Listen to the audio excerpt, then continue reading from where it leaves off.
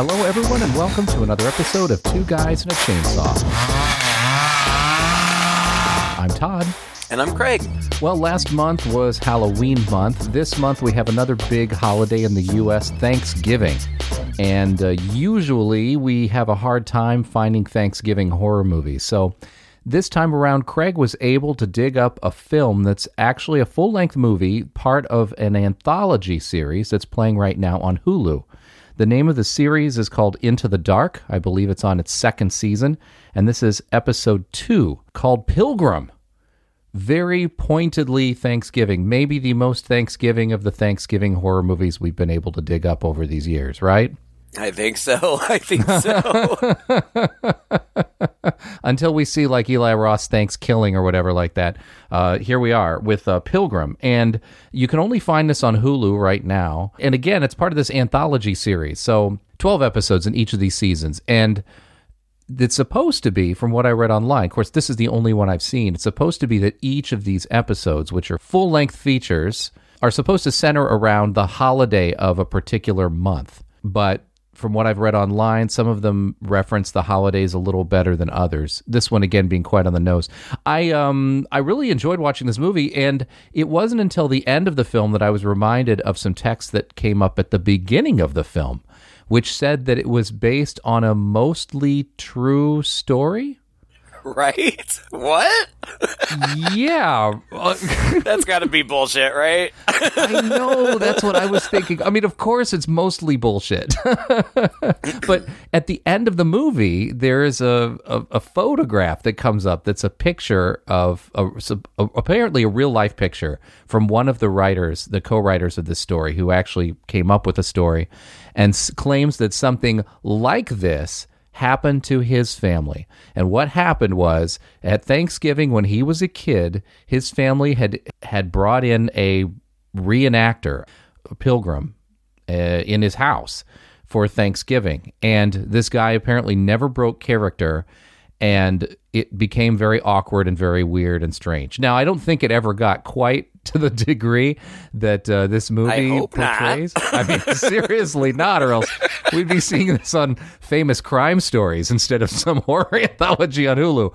But it's intriguing nonetheless. I wish I could have found out more about it. I really couldn't. So aside from that photo and a couple quick little interviews online where I'll say, yeah, this sort of thing happened to my family, it's sort of based on a true story. So, in any case, interesting concept, and that's exactly what it is. This woman is not happy with the way her family's not quite coming together. They need a little boost of Thanksgiving spirit, and so she decides that she's going to invite this pilgrim reenactment thing that she found online into her home.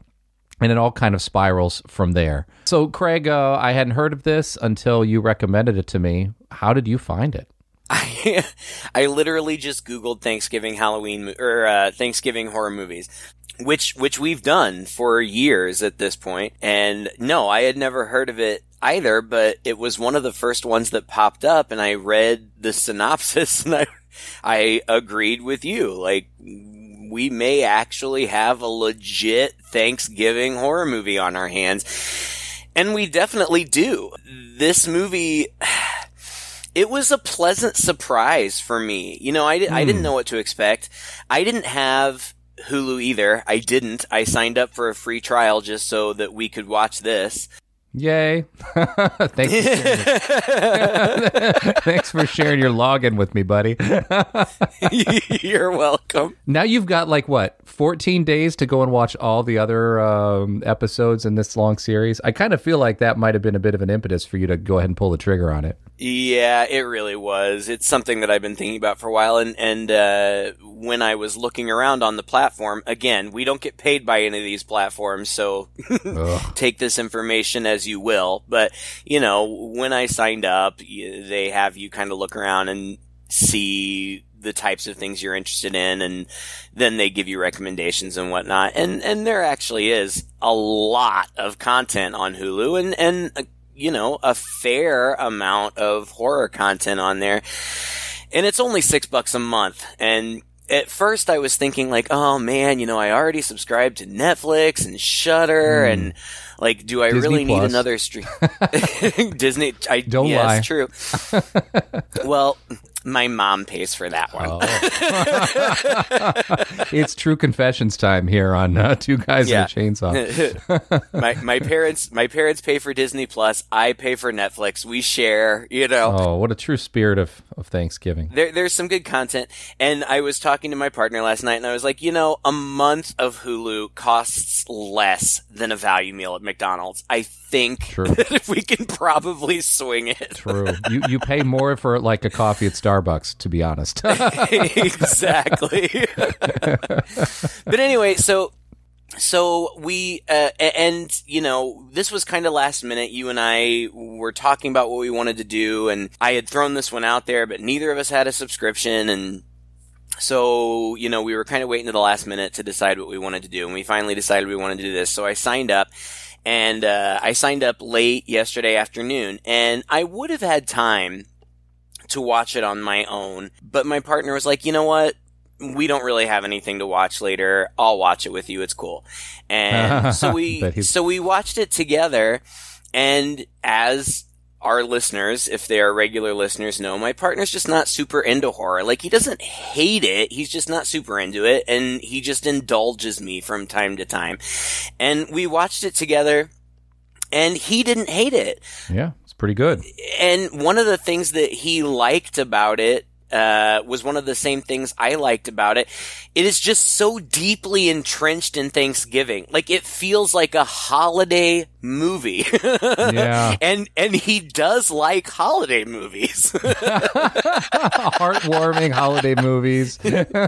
Well, he does. Blood on the table. Like Krampus. Like, he really likes Krampus because it's good one. Christmas movie, and he's big time into Christmas. So we can enjoy these things together. And he didn't love it. And I don't know that I would say that I loved it.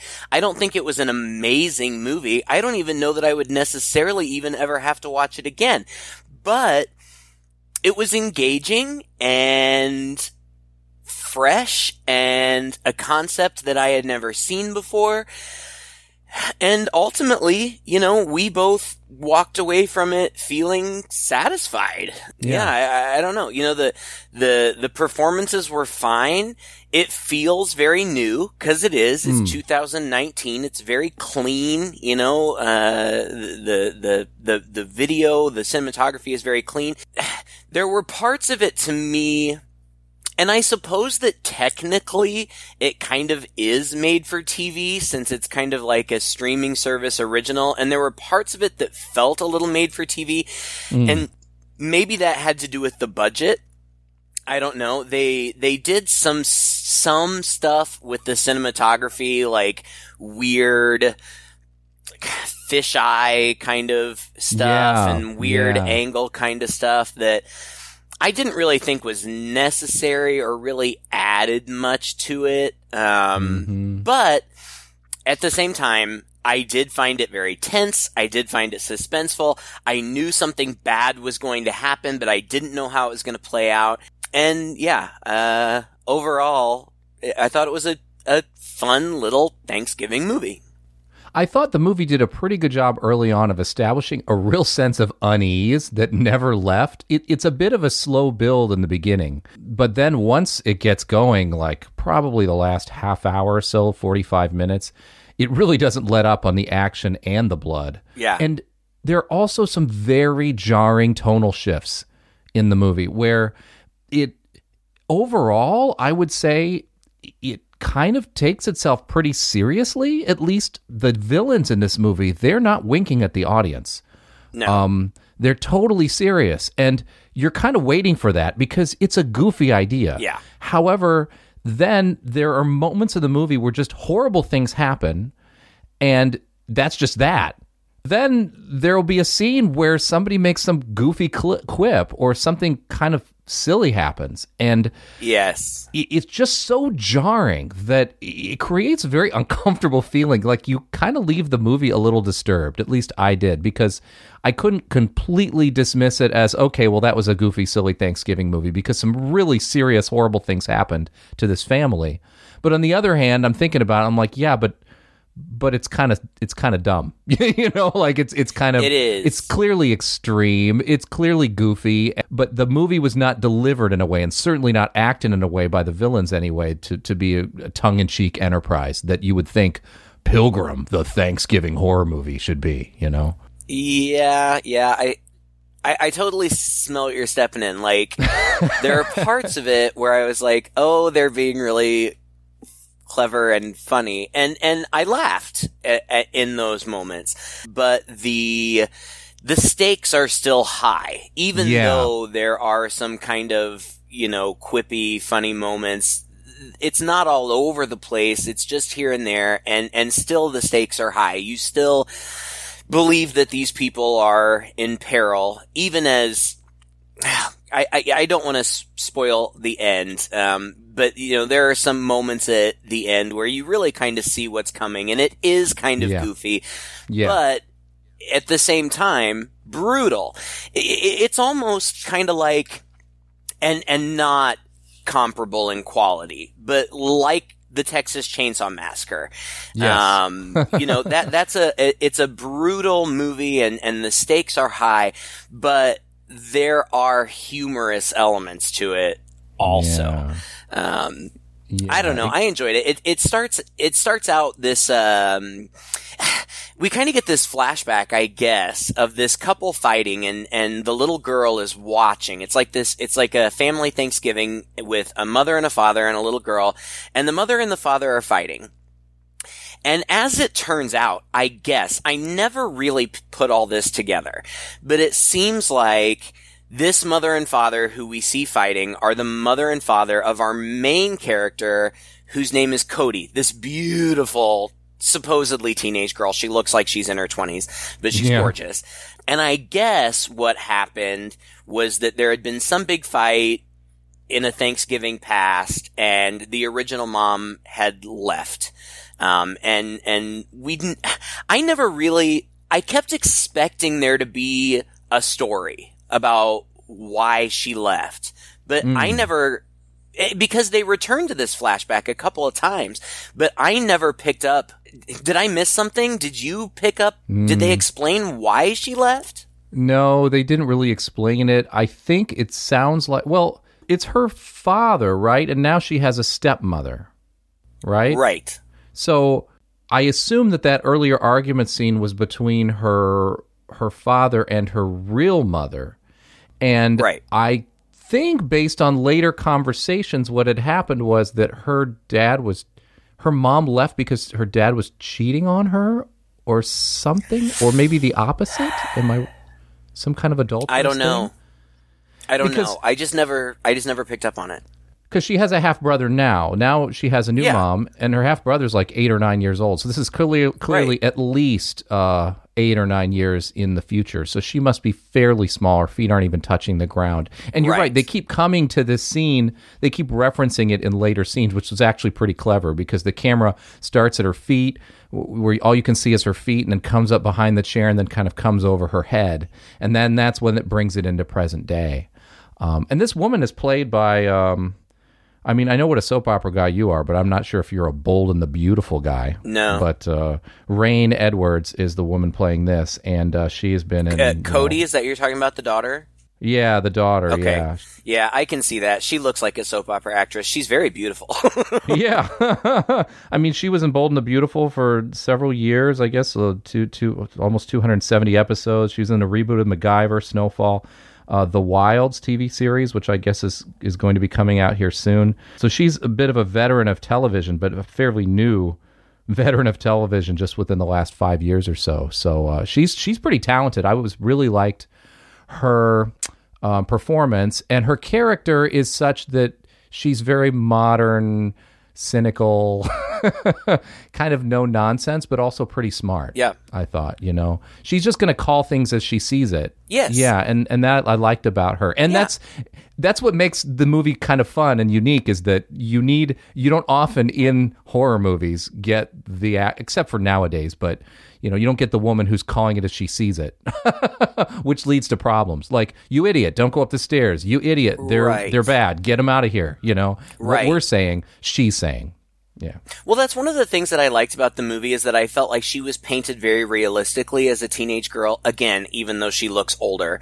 She's cynical like teenagers typically are, but she's also very woke. And like that is kind of, that's kind of a crux of the movie. Because another thing that I like about the movie is that the stepmom, Anna, in the beginning just seems like a total bitch. Like that's what I wrote about her in the beginning. Like, stepmom Anna is a bitch.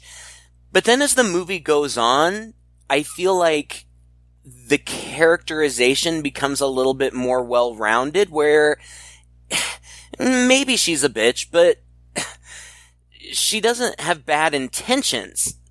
Right. You know, her intentions really are good.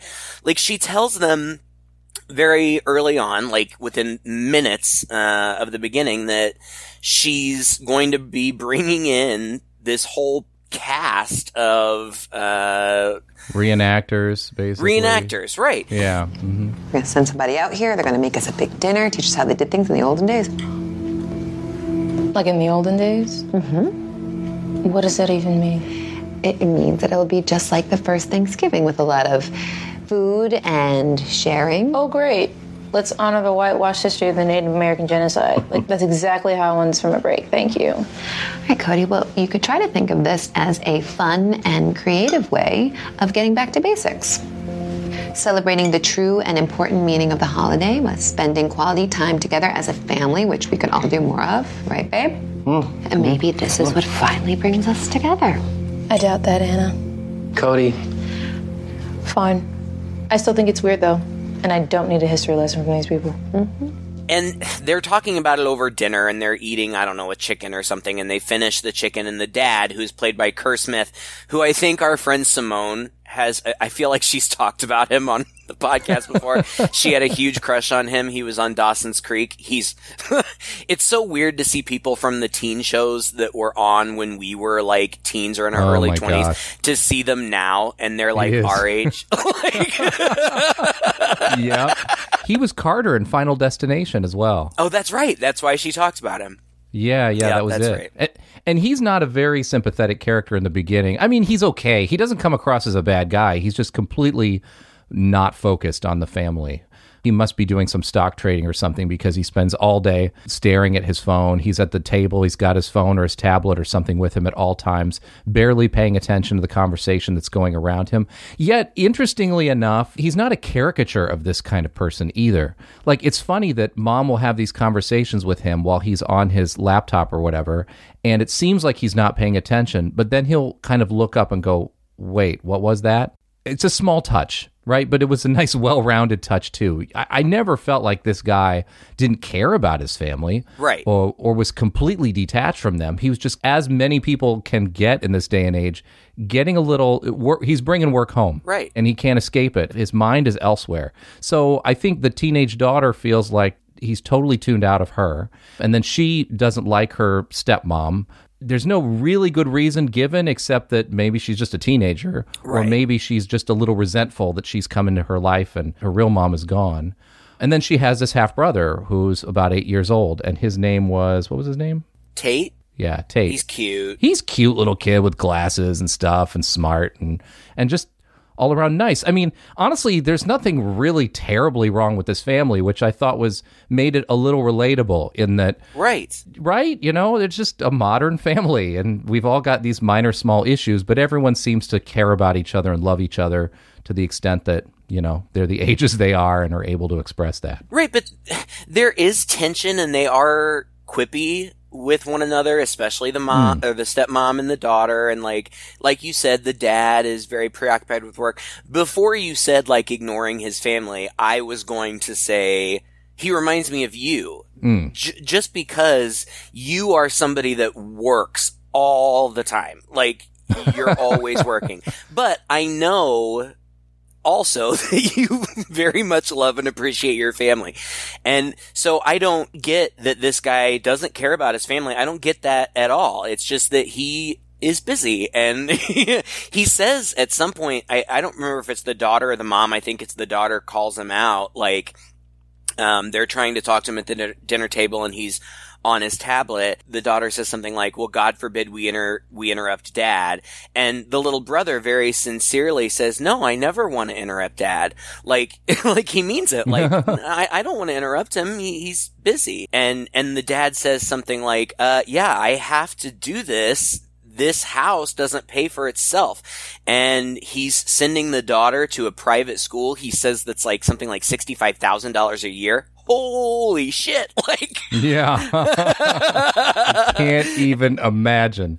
Yeah. And she's skipping class. Like, if I were paying $65,000 a year, I'd be pissed if my kid was skipping class too. Yeah. But you're right. It's not like they seem like some horrible family. They just seem like a very modern family. And like you said, the daughter and the stepmom, there's tension between them, but not really any different than there would be between stereotypically. Any teenage daughter. Yeah, any teenage daughter and their mother, or maybe specifically their stepmother, especially if the stepmother came into their life later. So, okay. What I was trying to get at was they're at dinner and they finish dinner and the dad says, well, somebody should break the wishbone. And Cody and Tate break the wishbone.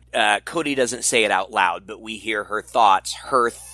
Her wish is, I wish this whole thing would backfire in your stupid face. She's talking about this whole Pilgrim reenactment thing. Yeah, because she's all like, oh, again, woke. She's all like, oh, so we're going to bring a reenactor here to talk about the colonialization and, the oppression of, she's basically very cynical about the whole idea, which is a fair point. I know it is, but it's so interesting. Like the opening credits are played over all of this Thanksgiving propaganda that we were force-fed when we were kids, you and me, when we were kids.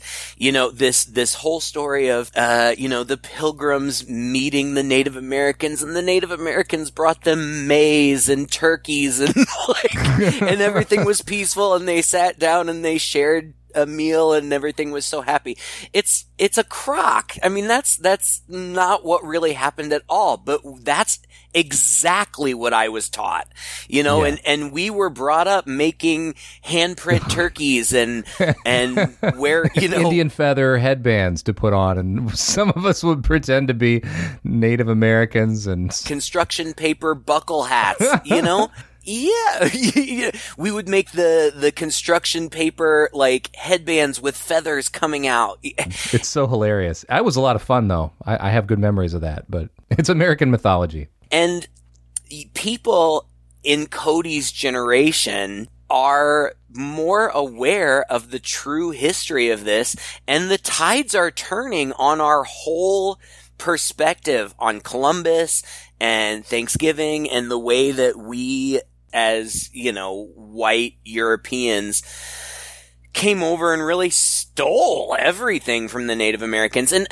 I'm not trying to get political. That's not what this is all about. But it's significant in the movie. The plot kind of hinges on that because the mom says these people are coming.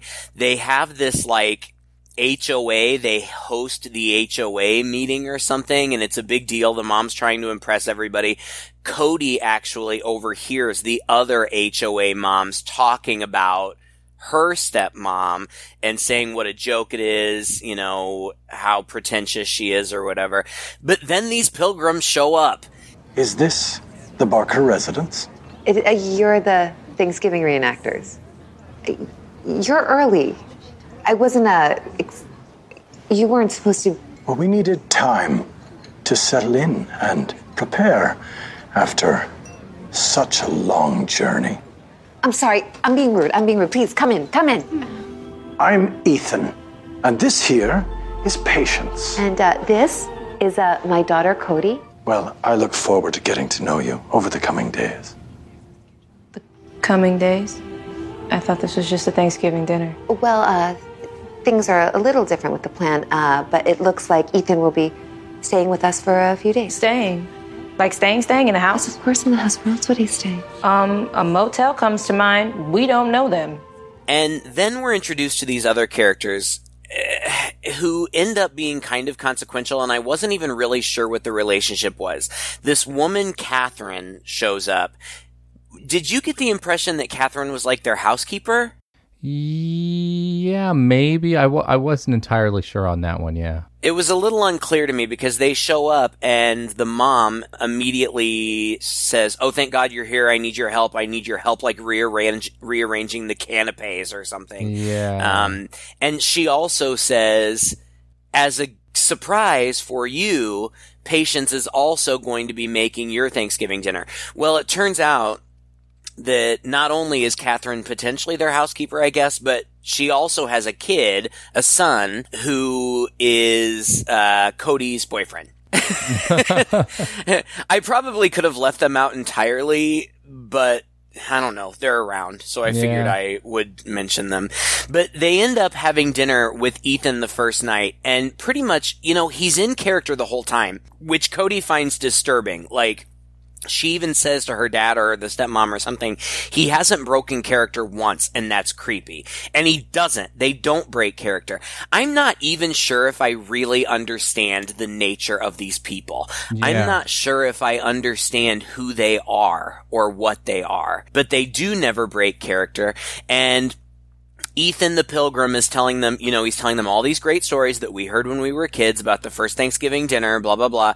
And he refers to Native Americans as Indians, and Cody corrects him, "You mean First Nation tribes." And Ethan is clearly kind of irritated with her, but he maintains this polite demeanor. I mean, you can see in his eyes and in his reactions that he finds her insubordinate and disrespectful, but he never claps back. It's always very polite, but creepy from the get-go. And later that night, Cody's in her bed and her boyfriend has snuck in and he's hanging out with her, whatever. And she hears something and she goes out to check on her brother, who she seems to be very close to and protective of. And she finds him in his room, and Ethan is in his bed and he's telling him a bedtime story, about when the when the Pilgrims first arrived at Plymouth Rock or whatever. Now, ultimately, this could be entirely innocent, but if I were Cody and I were in her position and I found a grown man stranger in my little brother's bed in the night, I wouldn't like that either. No. It's just weird. Like, it's almost as though Anna, the mom, doesn't get that it's weird that they have these strangers in their house and that these strangers just have free range. Yeah. And like, they're building things outside. Like, Ethan builds this shed outside, and it's weird. And eventually more Pilgrims start showing up, but not before Patience kills Catherine. Like, and the whole thing, like their whole thing, and they say it outright, but in a subtle enough way that if you didn't know it was a horror movie, you might not worry about it. But they keep talking about how we're here to teach you to be grateful for what you have. Yeah. And at one point, the little kid, Tate, is outside and he has found a crow that it looked dead at first, but apparently it's not. It's just dying, and he's like surrounding it with rocks to try to protect it from the ants. And Ethan finds him and has a talk with him, and I don't even remember exactly what goes down, but... Well, he tells a story. Oh, that's right, the story. Yeah, it's a quick little story about the crow and a bird. And he says a crow got some meat. It found some meat on the ground and started eating the meat. And then it saw a bird go by with a mouse, and it really wanted that mouse. So it left the meat and it went to go get the mouse, but the bird flew away. And then when the crow came back to the meat was gone. And so he says, so what does this mean? Tate says, well, this means that, the bird, he got greedy, he wanted the mouse, and now he has nothing. Right. And so he should have just been thankful for what he had. And Ethan looks at the sky like he's looking to God and smiles and says, thank goodness. Finally, someone who I could teach to be thankful, and I didn't have to take everything away from them. Yep. Yep. And so I kind of assumed this was where it was going, and that was so on the nose confirming it that I thought, wow, okay, all right, so this is it, and that was exactly what I expected. So in that way, I actually wasn't terribly surprised with the direction the movie took. I was just a little more surprised at how it ended up playing out. Oh, yeah. I felt the exact same way. I mean, I knew exactly where it was going. It's almost like The Purge. It's like Saw. You know? Yeah. That's the whole MO. Traps, though. But it's the whole... Well, no, you're right. It's the whole reason. In fact, it's funny because the director of the movie, Marcus Dunstan, who also co-wrote the story, he also wrote and directed The Collector and The Collection. That whole series, yeah.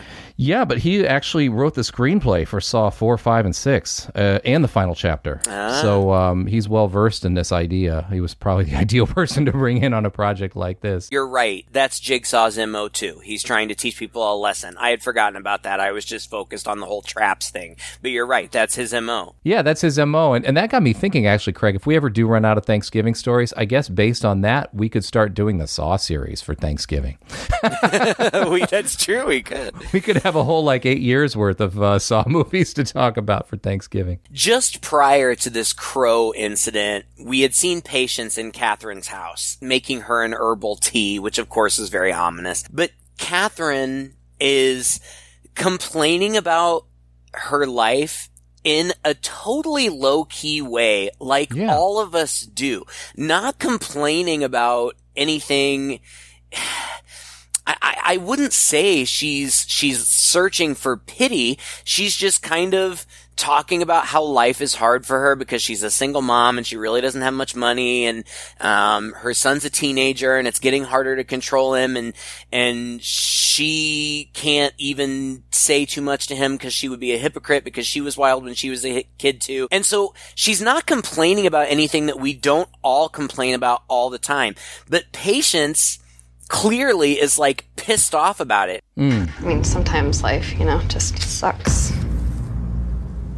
But you have all of this. I mean, You have shelter and all the food you could eat. It is quite miraculous. Ethan teaches us to appreciate because he knows what it means to have nothing at all. well, I am a glass half empty type, so good luck with me. Ethan changed everything for me. And he will for you too. And I get it. I understand. They're not wrong. These pilgrims, it's wrong to murder, torture, and kill people, but they're not wrong in that we do all kind of complain about things and fail to recognize how much we have. It's true. We're all guilty of it. The next time we see Catherine, she's dead. And Patience is churning blood or something. And, eventually Cody finds, her boyfriend dead too. So that family is killed. And that's when we get back to the family, and we stay with them pretty much the whole time. The only thing that we didn't mention is at one point Tate has gone out berry picking with Ethan. And Tate and Ethan actually kind of have a positive relationship. They like each other and they enjoy spending time with one another. Yeah. And they go out and they pick these berries, and Tate goes to grab some to eat them, and Ethan grabs his hand and says, "No, not those. Those are Jerusalem cherries. They're highly poisonous." I don't remember why they collected them in the first place. I don't know if it was just supposed to be decoration or what. But, even in the moment, it's slapping you in the face, obviously this is going to be important later. Mm-hmm. So, I just wanted to bring that up. But then, Patience comes back to their house and says Catherine went on a bender because she has had struggles with alcohol before, but she's been clean for a while. But Patience says she went on a bender and she took Finn with her and they're gone. Cody, of course, is very suspicious of this and goes to check on it. But then all these other pilgrims show up at the house, and that's when it becomes basically just a pilgrim home invasion movie. Yeah. And that's what it is for the rest of the time. Well, they've colonized their home. Yeah. And yeah, it seems like a weird, like you said, even by the end of the movie, we don't even truly know the nature of these people, but it comes across as this weird cult type thing, maybe led by Ethan. But yeah, there are more pilgrims in the house, and she goes into her dad's study, and her dad is in there talking with like a council of older pilgrims. They're all smoking pipes, and he's like, yeah, they're going to help me rebuild the garage. I'm going to move my office out there. I'm not going to bother you guys anymore, which is kind of funny, actually. Ironically, that's like the last thing his father needs is to get even more distant from his family by moving his office out to the garage. And there are women in the kitchen cooking up meals, but everybody's very stern-faced and very few people are talking. In fact, almost nobody is talking. And Patience herself is just flat out creepy from the get-go. She is. Her eyes are just, oh God. She's played by Elise Levesque, and she's been in quite a few things. I mean, I didn't recognize her outright, but she's been in a lot of horror movies and a lot of TV and some stuff like that. Quite a resume behind her. But in this, and again, like we said at the very beginning of this, they are so dead serious. And she is so dead serious, and her eyes are just so piercing. She just looks like the sternest woman on the earth, and nothing makes her happy. And it's creepy. It is, and juxtaposed with the fact that she too is very beautiful, but she's so stern and so puritanical, in the way that she behaves and the way that she dresses and whatnot. But she is so chilling. Like when she's telling them about how Catherine ran away because she was on a bender or whatever, she says in front of Cody and Anna, if only she was happy with what she had, she should be seen as a warning. That's right.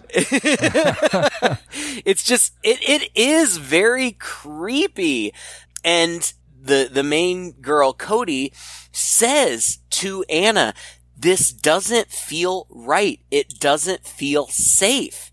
And she goes off to check on her boyfriend, and then seeing all of the pilgrims like moving things around her house and like hanging up like idols and weird things, Anna is done with it too.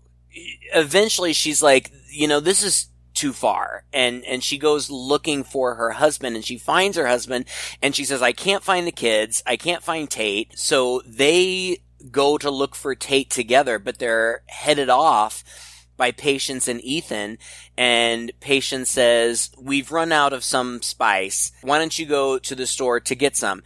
And the parents say, yeah, that's a good idea. We'll just grab the kids and it'll be a family deal. And they're like, no, the kids can stay here. And they're like, well, where are they? They're safe. Okay, but where are they? They're safe. And then all of the pilgrims converge around them, and Ethan looks at Anna and says, what are you afraid of, Shane?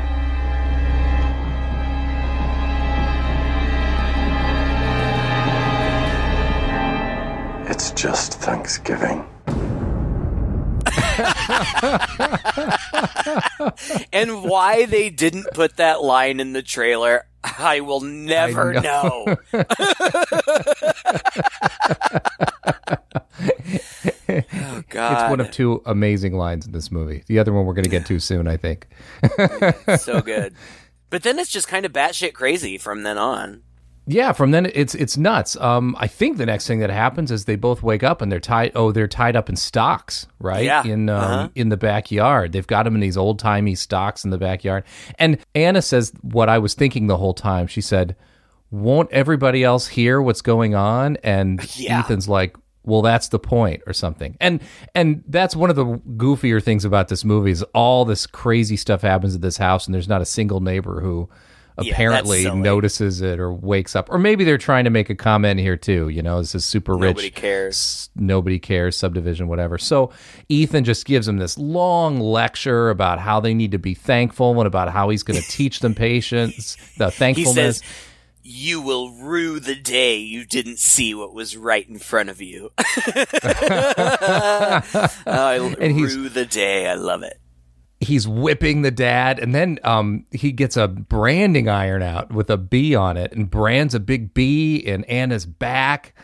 Oh, gosh. It's it's just intense. I will say that this is one of the moments where I thought that they went overboard with the stylization in the cinematography. Like, they tried to do weird things with, like, I don't even know, fisheye lens, like wide-angle lens, fisheye lens, turning the camera, like the weird close-ups of the pilgrims, like laughing and stuff. I mean, if it were a dream sequence, maybe, but here it just seemed a little over the top. Like, I don't need that. Like, the fact that they're whipping and branding these people is scary enough. I don't need the intense fisheye close-ups of them maniacally laughing. It was kind of silly. But whatever. It's not like it ruined it for me. It did call attention to itself, yes. And then the kids get back there, right? And I think Tate ends up running away and hiding, where Cody goes looking for Tate. She comes back. She comes through the house. She doesn't see her parents in the backyard, but she sees the house is full of pilgrims. And they have this knocking thing that they do, this game that they play, where she'll knock twice and he'll run and hide, and he'll knock once. And so as they knock back and forth, she tries to find him. And so she uses this to find him hiding in the closet. And then the pilgrims start to come up the stairs and find Cody. So she says, "You stay here in the closet. Just promise me you won't leave." And he's like, "Okay." And so we don't see Cody for a while because he's stuck in the closet. And Cody goes downstairs and finds her parents in the stocks and gets them out. Yes. Like, there's nobody around at first, but then this huge guy who has only identified himself as the Builder attacks, and there's actually a really good fight scene. Yeah, with this massive dude. The mom, the dad, and Cody fight the Builder, and they are like jumping on him like spider monkeys, and like, he's huge, so he just keeps throwing them off. But eventually they get him down on the ground, and the dad picks up a big rock and like smashes his head, but he's so big that it has very little effect on him. So you see them all like just real quick grab something that they can bludgeon him with, and they do. They just stand around and bludgeon him to death. And when it's all over, the dad says, "Did we just murder? As a family?"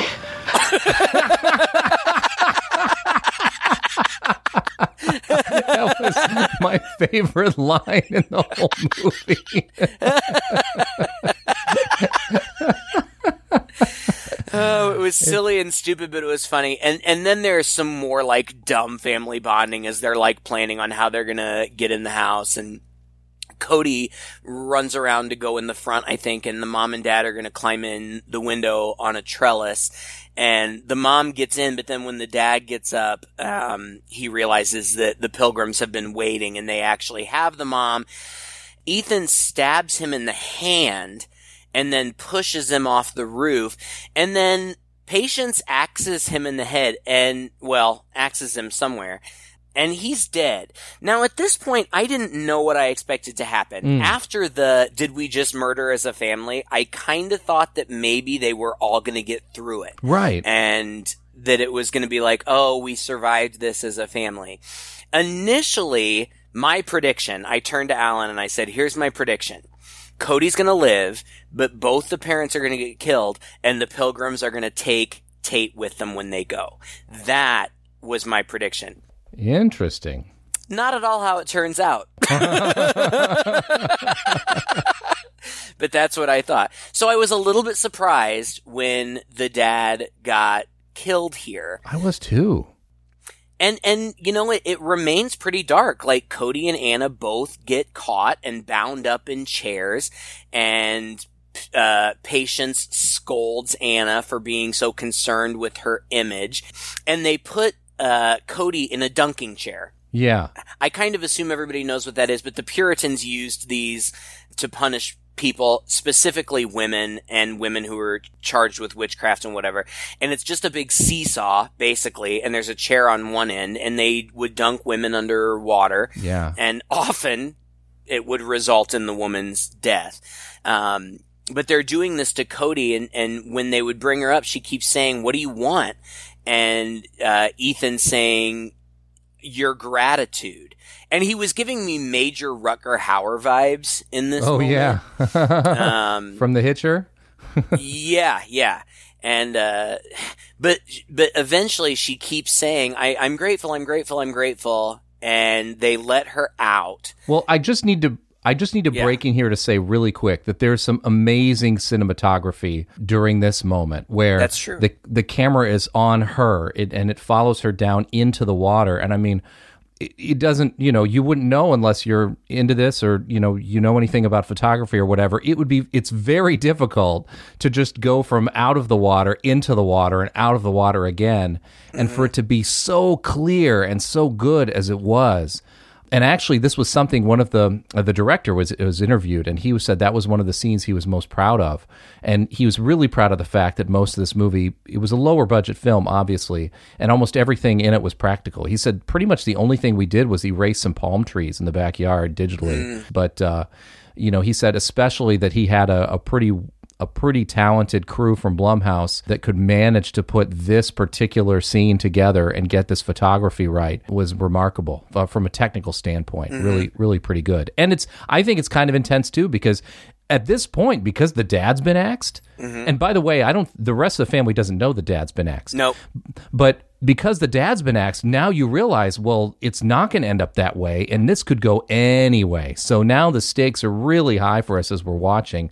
And I thought, it's possible they might kill off the person who seems to be the central character in this show. Yep. So it was a good scene. I thought so too. At this point, I was thinking that they might all die and that the pilgrims might just walk off into the sunset to do this again elsewhere. Yeah. I really wasn't sure. But after the whole dunking chair thing, they say, we've given you a gift. It's time to prepare the feast. And Tate is still around, like hiding and watching. And so they start this feast and... Gosh, I don't remember. How does Tate get back down there? I don't remember either. I remember that they've got the women preparing. They're asking Anna to shuck corn, and they're asking Cody to smash the berries. Right, which is important, right? Which is very important. She's smashing the berries, and there's kind of a close-up on those Jerusalem berries we saw earlier, so we knew something was brewing here. And then there must be a noise or something upstairs. I can't remember, because at some point, Patience goes upstairs and goes looking for Tatum. Yeah, but at some point here, Cody somehow... I guess because her hands are free, because they've got her working. Oh, yes. She grabs an ice pick and stabs Patience in the head. Oh, yeah. Threw her hand into her head. Yeah. And Anna, throws flour on the fire, which causes a distraction, and they both run, and Cody's looking for Tate, but they immediately capture Anna again. But then Patience just pulls the pick out of her head, and she's fine. And we're not saying, they tapped her on the head with it. It was stabbed a good 4 or 5 inches into her head, and she pulls it out, and she's fine for a while, and she never dies of that. What? So again, I was like, what? At this point, I'm like, oh, well, are they ghosts? Are they supernatural? Yeah.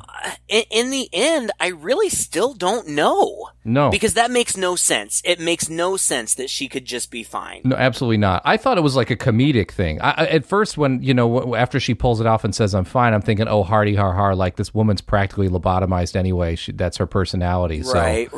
Gets an ice pick to the brain, it hardly makes a difference. That's so funny. That's what Alan said, too. He's like, that's how they do lobotomies.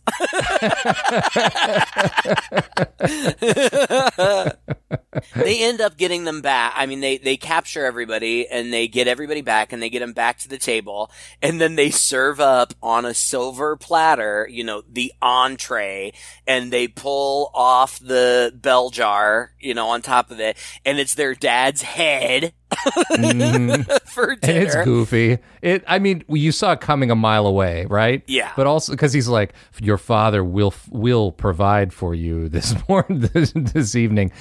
And it's so cute too, because you can kind of tell that it's just his head stuck up through the table with some lettuce around it. I mean, in the credits, they show like outtakes and you see him goofing around. It's pretty funny.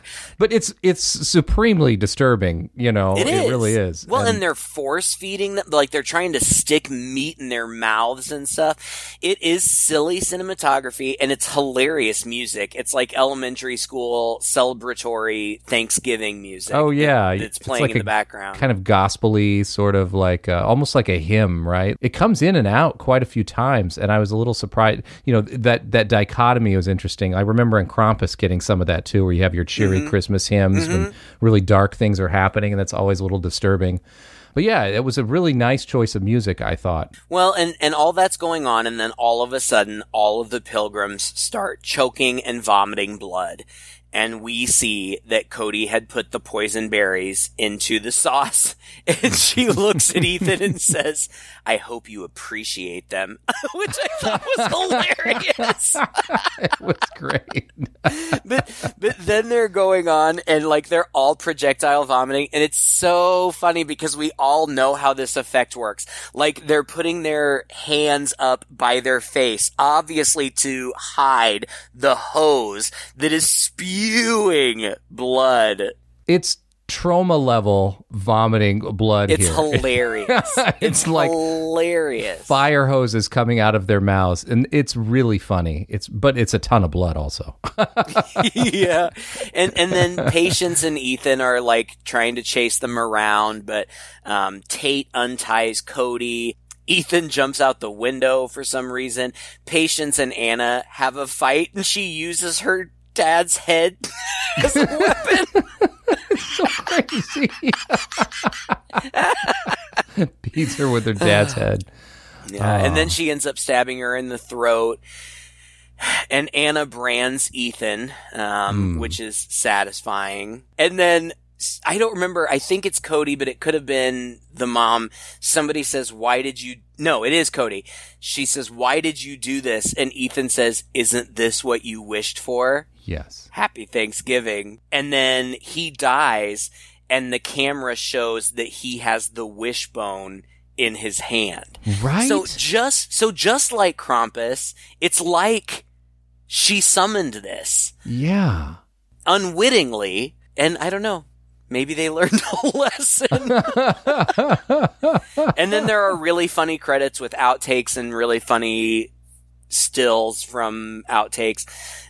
It's funny. And ultimately, when it was over, I just thought it was a fun ride. It was fun and interesting. It wasn't amazing. It's not going to win any awards, but it was entertaining. And, you know, we've looked, and to be fair, we have found a couple of Thanksgiving movies that we've enjoyed talking about. Not that they were good movies, but what was Blood Feast? Was that one of them? Blood Rage, still one of my favorite episodes, actually. I go back and listen to that a lot. I love that movie. That was a good one. There was another one where it was like a bunch of assholes were having like a Friendsgiving like on a ranch, and then there was a serial killer who injected meth into his eyes. Oh, do you remember that one?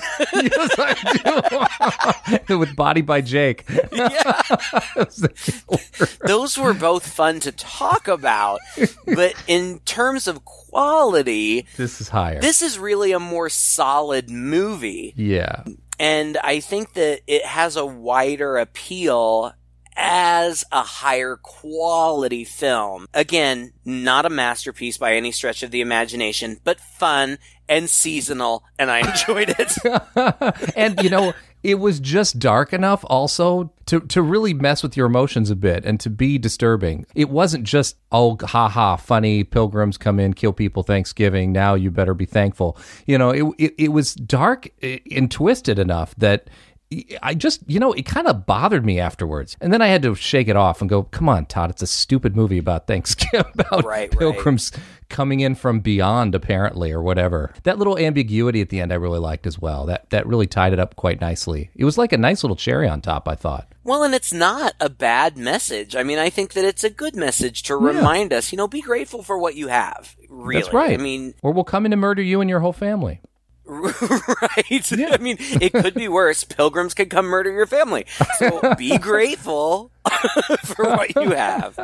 In the spirit of Thanksgiving, I am grateful for the things I have. I'm grateful to have a roof over my head and a job that provides for me and somebody to share my life with who I love and dogs who I love and great friends like you who I can always turn to in times of need and, even simple little things like this podcast that it really does bring me joy to talk to you every week and also to hear from other people around the world who listen to what we do and enjoy it. It blows my mind. And I am grateful for all of you listeners. Thanks for supporting us. I never in my wildest dreams thought that we would still be doing this years and years into it. Never thought we would. But here we are. As much as Todd and I just enjoy doing this for ourselves, and I can only speak for myself, I don't think we would still be doing it if it weren't for those of you who reach out to us and talk to us. It's cool. It is cool. Thank you. Craig, you took all the words out of my mouth. I feel like a anticlimactic ending to this thing is in order. No, we are, Greg, I'm thankful for you as well. Thankful for the opportunity to do this and also thankful for all the great things I have, especially at this time when, we have a lot to examine. We have a lot of trouble and worry going on around the world. At least many of us still have things that we can hold on to that we're thankful for despite the trials and tribulations we're going through now. So sometimes it takes a horror movie to remind you of that. Yep. Thank you so much for listening to this podcast. If you enjoyed it, please, in the spirit of the holidays, share it with a friend. Reach out to us, as Craig said, because we're so thankful for your comments.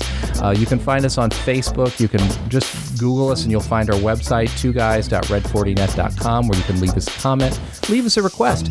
And we've got Christmas coming up really soon, so we're getting ready to prepare a nice batch of Christmas horror movies for you, as we always do. So if you have some good ideas, some things that we haven't done yet, please send those along to us and we'll put them on the list.